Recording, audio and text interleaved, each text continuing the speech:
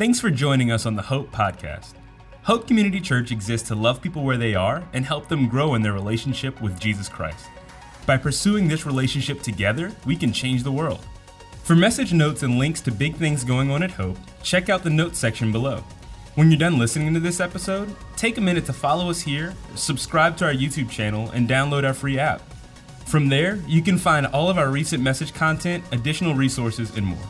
If you like what you hear today, we encourage you to share this with your friends or family. Enjoy.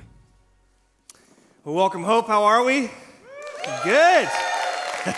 Welcome to all of you joining us online and at our physical campuses at Apex and at Garner and at Raleigh and our brand new Northwest Cary campus. Can we give them a round of applause as well?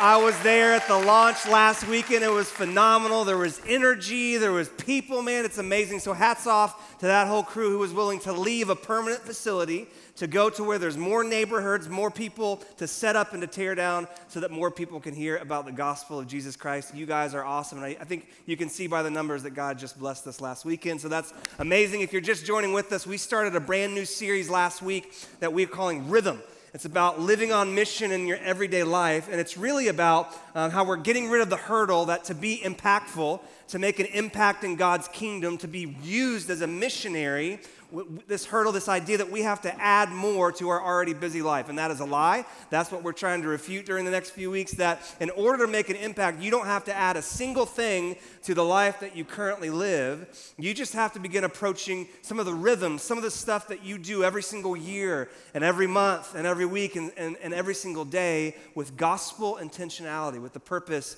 of sharing the love of Jesus. And last week we talked about eating. You guys really seemed to enjoy that. I got about 15 emails from folks that were on diet, so I apologize. But this week we're going to talk about something a little bit different. I want to open up with a poll. So raise your hand if this is your responsibility in your household or in your apartment with your roommates. So raise your hand if it's your responsibility to do the laundry. Go ahead and raise your hand. Okay, cool. You can put them down. What about the floors, like vacuuming / Swiffering? Everyone does the floors, all right? What about the groceries? And that can include just typing it in on your phone and they drop it off. That counts. What about take out the trash? Yeah. In my opinion, there's two types of people. There's those that put the trash can out the night before, and there's those that have a heart attack at 6 a.m. the next morning and they're running out in their boxers like down in the street. I'm the second type. What about taking out your dog? Or you don't take out cats. I don't know. I'm a dog guy. Yeah. What about brushing your dog's teeth? That's actually a chore in my household. Yes, apparently. My wife's responsible for that, and our dog only has about 5 teeth, so I don't think she's done that great of a job. Which, by the way, hey, this week we are celebrating our 16th wedding anniversary. How cool is that? Yeah. 16 years ago, I said I do, and it was the last decision I made for myself since, but just kidding, love you, babe. All right, raise your hand if cleaning the toilets, if that's your responsibility. Ugh, brave souls. What about taking out the trash in the bathroom, the little bathroom trash? Okay, we got a responsible bunch.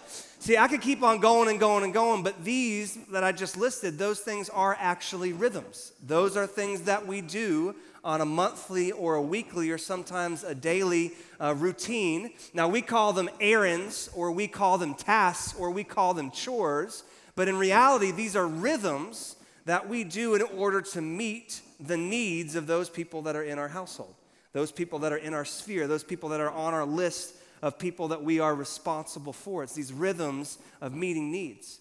And what I want to talk about this week, and what we see in the Bible over and over again, is if we would just begin to expand that sphere, if we would begin to kind of expand our definition of our household, if we begin to add just a few more people to that list of people that we meet needs for, God could actually use that as a doorway to do incredible things in their lives. And it's what the Bible calls blessing or serving. Now, don't check out. I know you've heard about 100 sermons on serving. I've given over a dozen myself. And usually when I talk about serving, or we talk about serving here at Hope, occasionally we talk about inside the church. I'm not going to talk about serving inside the church this week, although that's important. That's commanded. I want to talk about serving outside the church, and you've heard me talk on that as well. But I think we even overcomplicate that.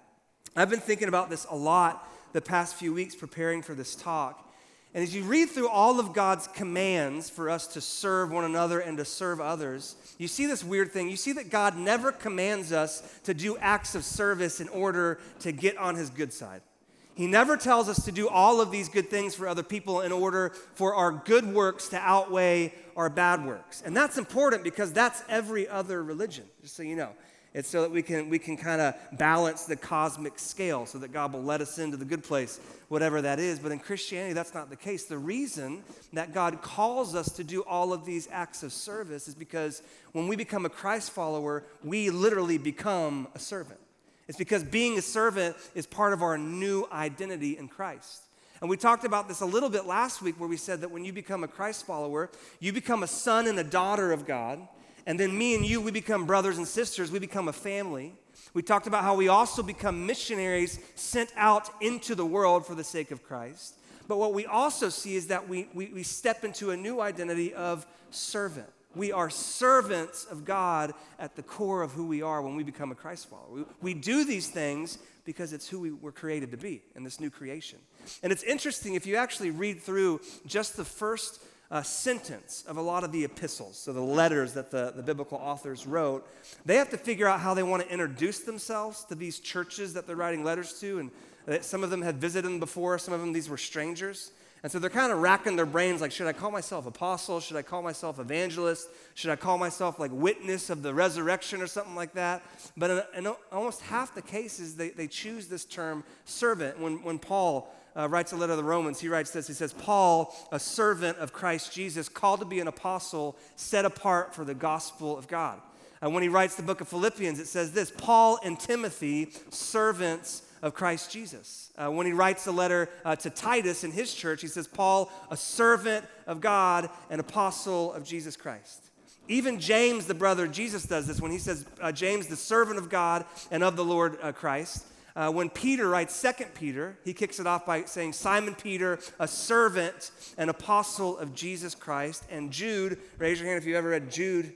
Yeah, it's a real letter. It says, Jude, a servant of Jesus Christ and brother of James. And even the very first sentence in the book of Revelation that John writes, he says this, the revelation of Jesus Christ, which God gave him, he's referring to himself in third person, to show to his servants the things that must soon take place. Not Christ followers, not disciples, not family of God, but servants. It's who we are.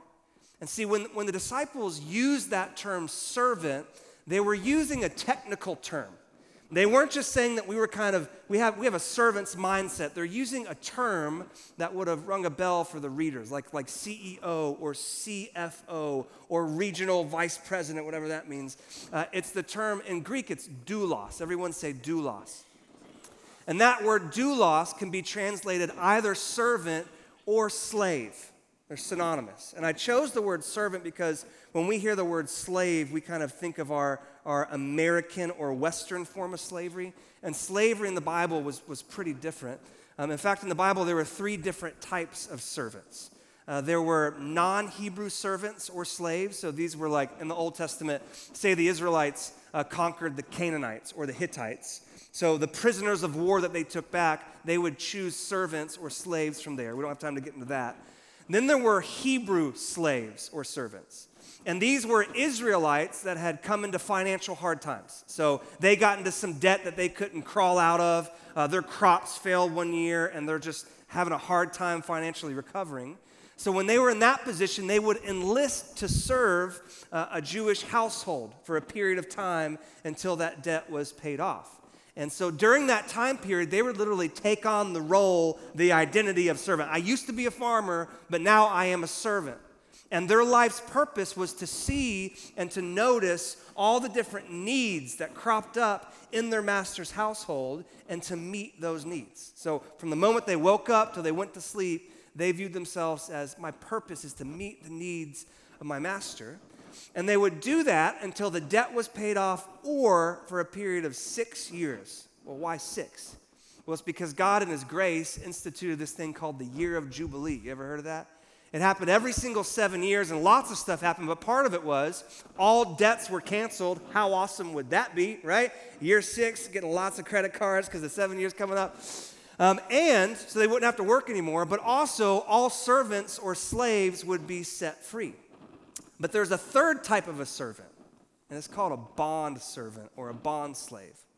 And these were Hebrew people that got in a bad financial situation and enlisted to serve their master. But after a few months or maybe after a few years, they really started to like it. They really found purpose and meaning in serving their master.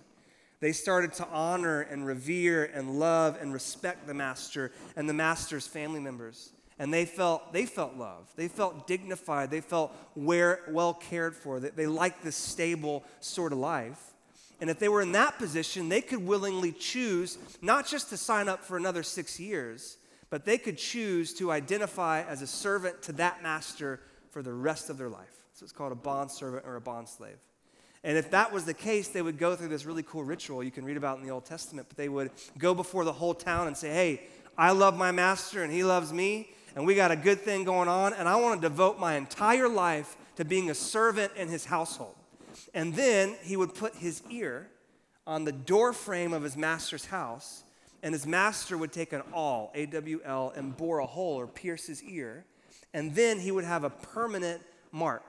So that every single person in town, when they saw his ear, when the servant looked in the mirror, felt his ear, they would be reminded, I'm a bondservant. I've willingly chosen out of my free will to serve this master for life. That's the term that the disciples are using. That's the new identity that we have as Christ followers. That's why Paul says in Galatians 6, he says, for I bear on my body the scars that show I belong to Jesus. I'm a bondservant. And the reason the disciples took on this identity is because that's what Jesus did for us. And that's what he commands us to do to others in the world. The most powerful example of this is in John chapter 13. You can go ahead and turn there. John chapter 13, it's near the end of the book of John, so this is nearing the end of Jesus' life here on earth. And this actually takes place during the last night before he's arrested and crucified. So this is the evening of the Last Supper. And look at what John writes. He says, before the Passover celebration, Jesus knew that his hour had come to leave this world and return to his Father. He loved his disciples during his ministry on earth, and now he loved them to the very end. I love that term, that sentence. And it was time for supper, and the devil had already prompted Judas, son of Simon Iscariot, to betray Jesus. So John's kind of setting the scene for us here, and then he does something weird, and you wouldn't really notice it at the first reading, but Bible studiers do. He's telling what we call a narrative in biblical studies. So it's just a statement of these events that take place. Well, he breaks that flow in verse 3 and takes us inside the mind of Jesus. It's kind of a weird move. But verse 3 says this, Jesus knew that the Father had given him authority over everything, and that he had come from God and would return from God. And then John goes back to telling us the events that took place.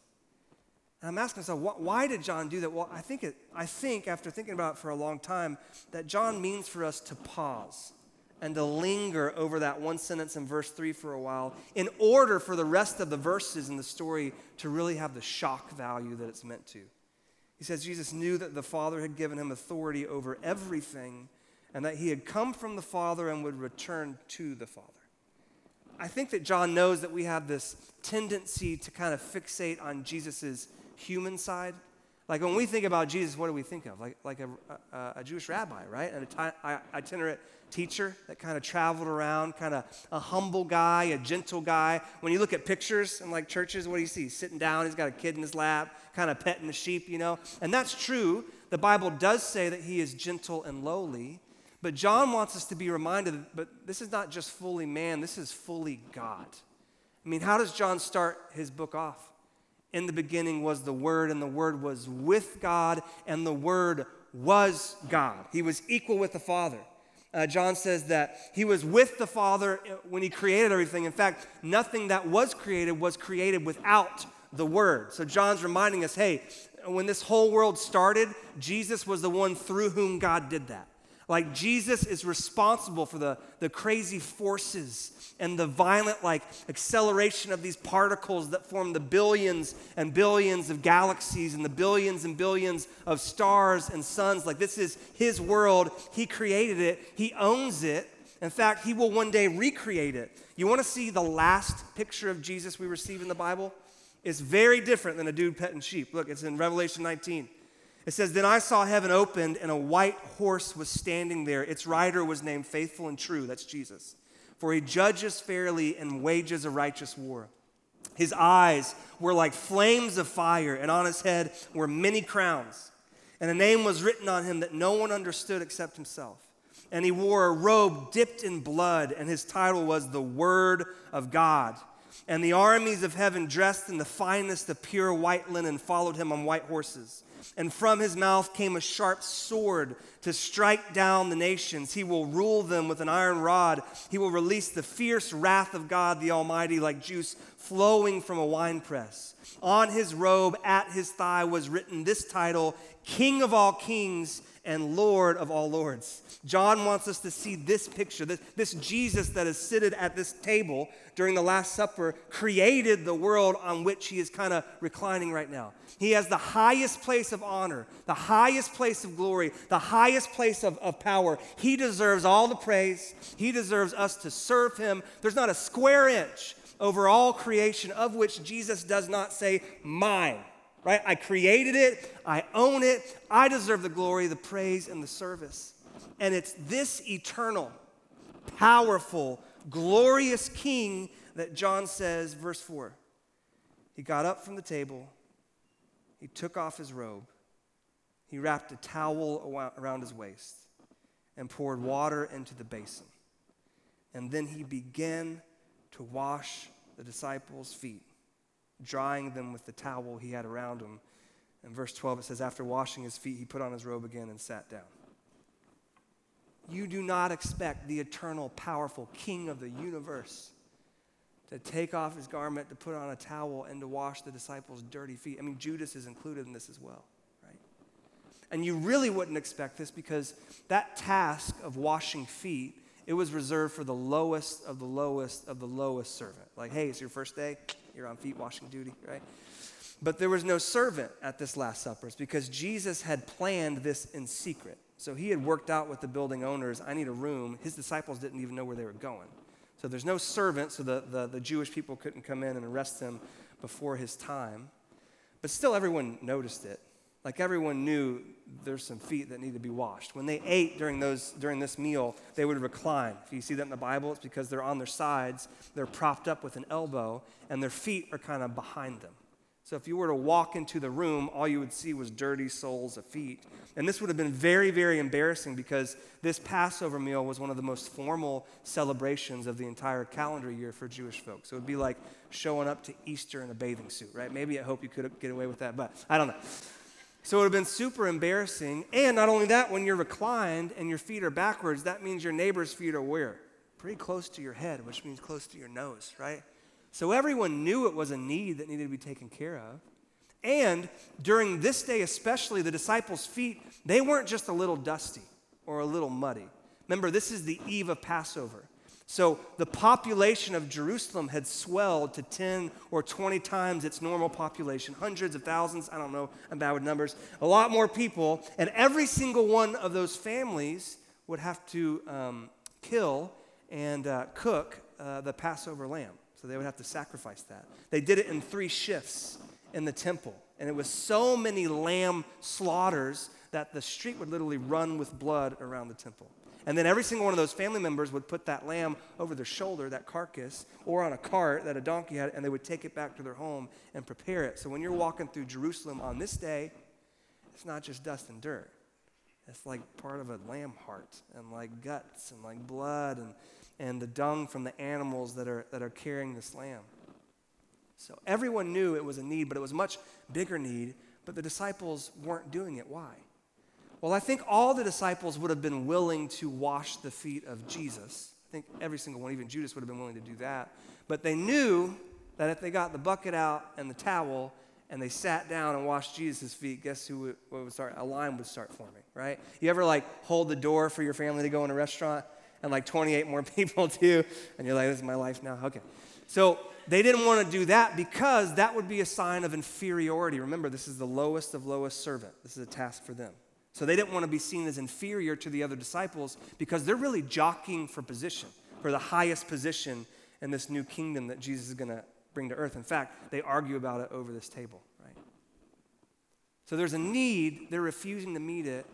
Jesus knows it. The disciples know it. And so Jesus notices, and he gets up to meet that need. And it's crazy that he even notices it, isn't it? He's got a little bit on his mind. He's about to be arrested. He's about to be betrayed by all of his followers except for John and his mom. He's about to go through the highest amount of physical, spiritual, and emotional pain and anguish and torture that any human being has ever gone through, and yet he sees a need in that moment. He says, well, I'm a servant. That's what I do. And so he goes to meet it. And look at how John describes it. It's staccato. It's this scene's burned into his memory. It says, so he got up from the table, which was probably pretty comfortable, right? He was reclined and walking all day. And he was probably seated at the head of the table, I'm guessing. And so he got up from that place of honor and that place of comfort. He took off his robe. You didn't do that in polite company back in those days. A robe was a sign of your glory.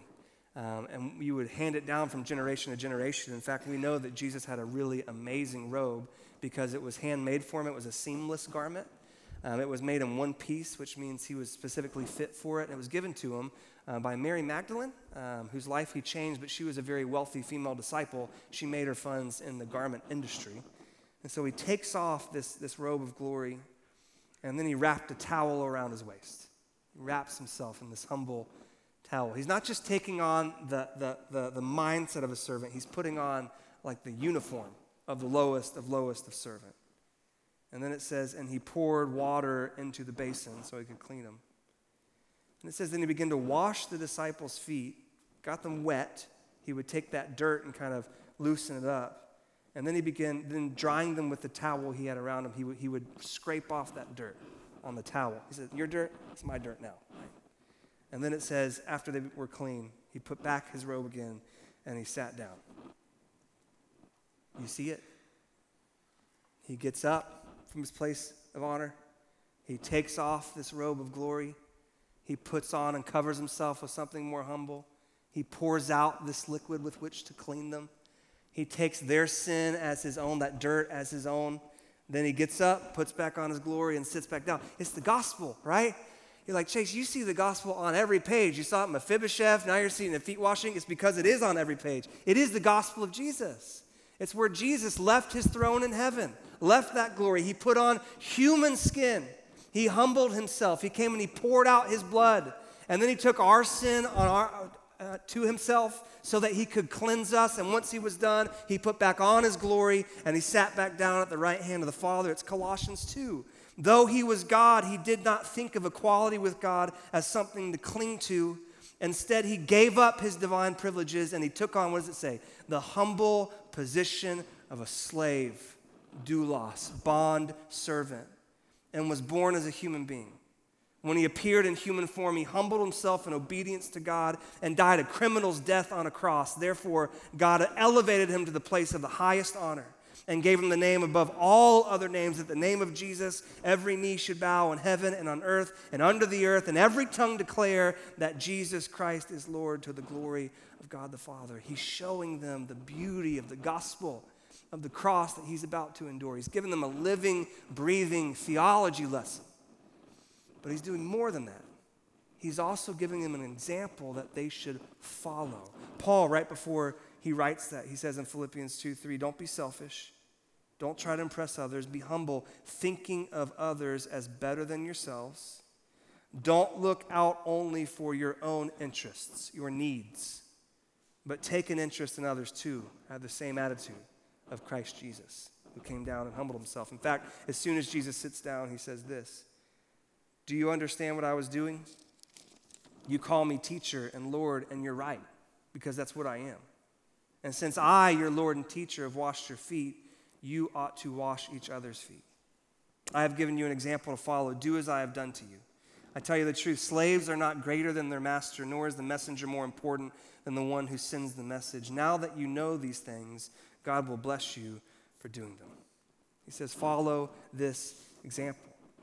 And I don't think he's literally telling us to wash feet. There are some denominations that think that. So whenever they do communion, they divide the men and the women, and they wash each other's feet. I've actually been a part of that. It's pretty cool. But I don't think he's literally telling us to wash feet. He's telling us to, hey, expand your sphere.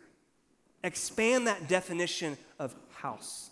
Expand that list of people that you're responsible to meet needs for or to serve or to bless, right? Take on that identity of a bondservant. Now you're responsible for all the needs of not your household, but God's household. See? What he's saying is, hey, you already cut the grass. Why not cut someone else's before you put the tools up, right? You already take out the trash.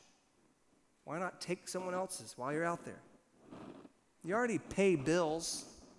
Why not pay someone else's electric bill or water bill or heat bill that really needs it while your checkbook's out? Right? You already watch your own kids. Why not offer to watch the kids of that single dad or that single mom? Or, we've seen this all the time, the spouse who's in town with their kids and whose husband or wife hadn't made it from a different country or hadn't made it from a different state, right? And just show them love. He's saying adopt this identity as a servant and see what God could do through it. This is what I did for you, now you go and do it for others. So I don't think he's literally telling us to wash each other's feet, but as I thought about this, Jay, you can come on up. I think it's instructive when you think about this whole process of washing feet. I've actually invited my good friend Jay Jennings and one of our elders here at church. You can actually welcome them to the stage. Oh, let's do that. And I was actually not going to tell Jay that I was going to ask him to come up on stage and wash his feet. And then I thought, you know what? How awkward would that be to have to take your shoes off and expose your dogs in front of like 10,000 people? So I actually asked him last week if, hey, could I actually bring you up on stage and wash your feet? So you can go ahead and take your shoes and socks. It's happening. It's happening. No, I'm not. I thought that if I gave him some time to kind of think it over, then it wouldn't be so awkward, and he'd have time to get a pedicure, and I see you did not do that, Jay, so thanks a lot.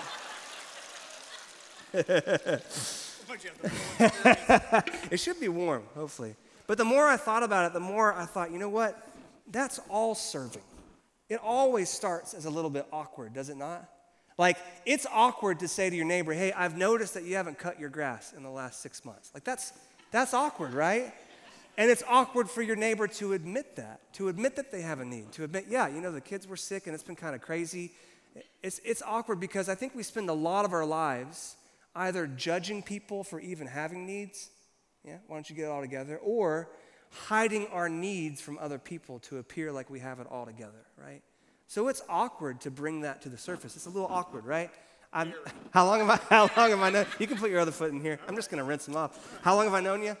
I don't know, 15 years, something like have I ever touched your feet before? Right? So it's awkward, right? Yes. It's also, if you think about washing feet, it's also a little bit dirty, okay? Now, Jay's feet are pretty clean. Thank you so much. I assume you showered. It's the least I can do. But, you know, there's probably some germs and stuff that I don't see below the surface, especially for the disciples. Like, it was super dirty, you know? And that's what all serving is like. What will often happen is you'll see that there's a need that needs to be met, and you go in with the intention of meeting that one need, and you're going to see dozens of different needs below the surface, right? You're going to see so many needs. You're actually joining this person in the area of their brokenness. You're joining this person in an environment, this area of need that they haven't invited another single human being. So it's awkwardly close, and you're just going to be with them in the dirt, right? You could offer to serve your neighbor or that person in your classroom or dorm room, and they could get offended, and they could never talk to you again. That's part of the dirt, right? That's their pride. It's part of the sin there.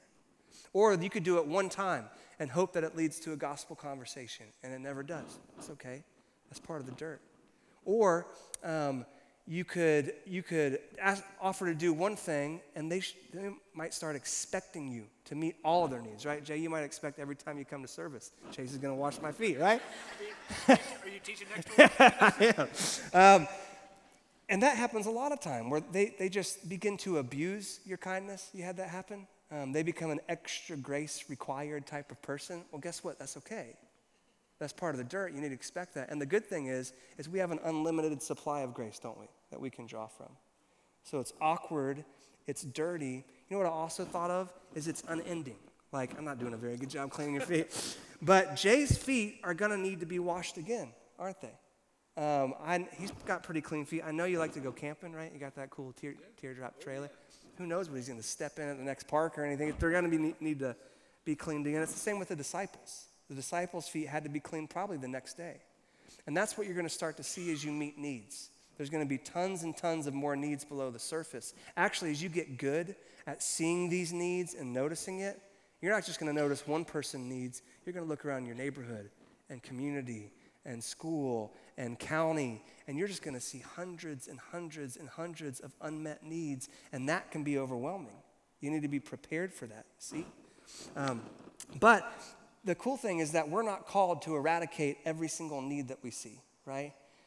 Jesus says two things in the New Testament that are instructive. He says, hey, when it comes to the poor, I want you to clothe them and I want you to feed them. But he also says this, the poor will always be with you. It's not our job to eradicate every single need. And if you start thinking that, you're going to be overwhelmed. You're not going to step into this identity as servant. Only Jesus is the one that can eradicate needs. And he will do it one day. He just hasn't chosen to yet, right? But the cool thing is that every single act of service, this is just washing feet, right? It ultimately points to God. Those should be pretty clean. You think so? All right, you can dry them off here. Everybody give Jay a hand.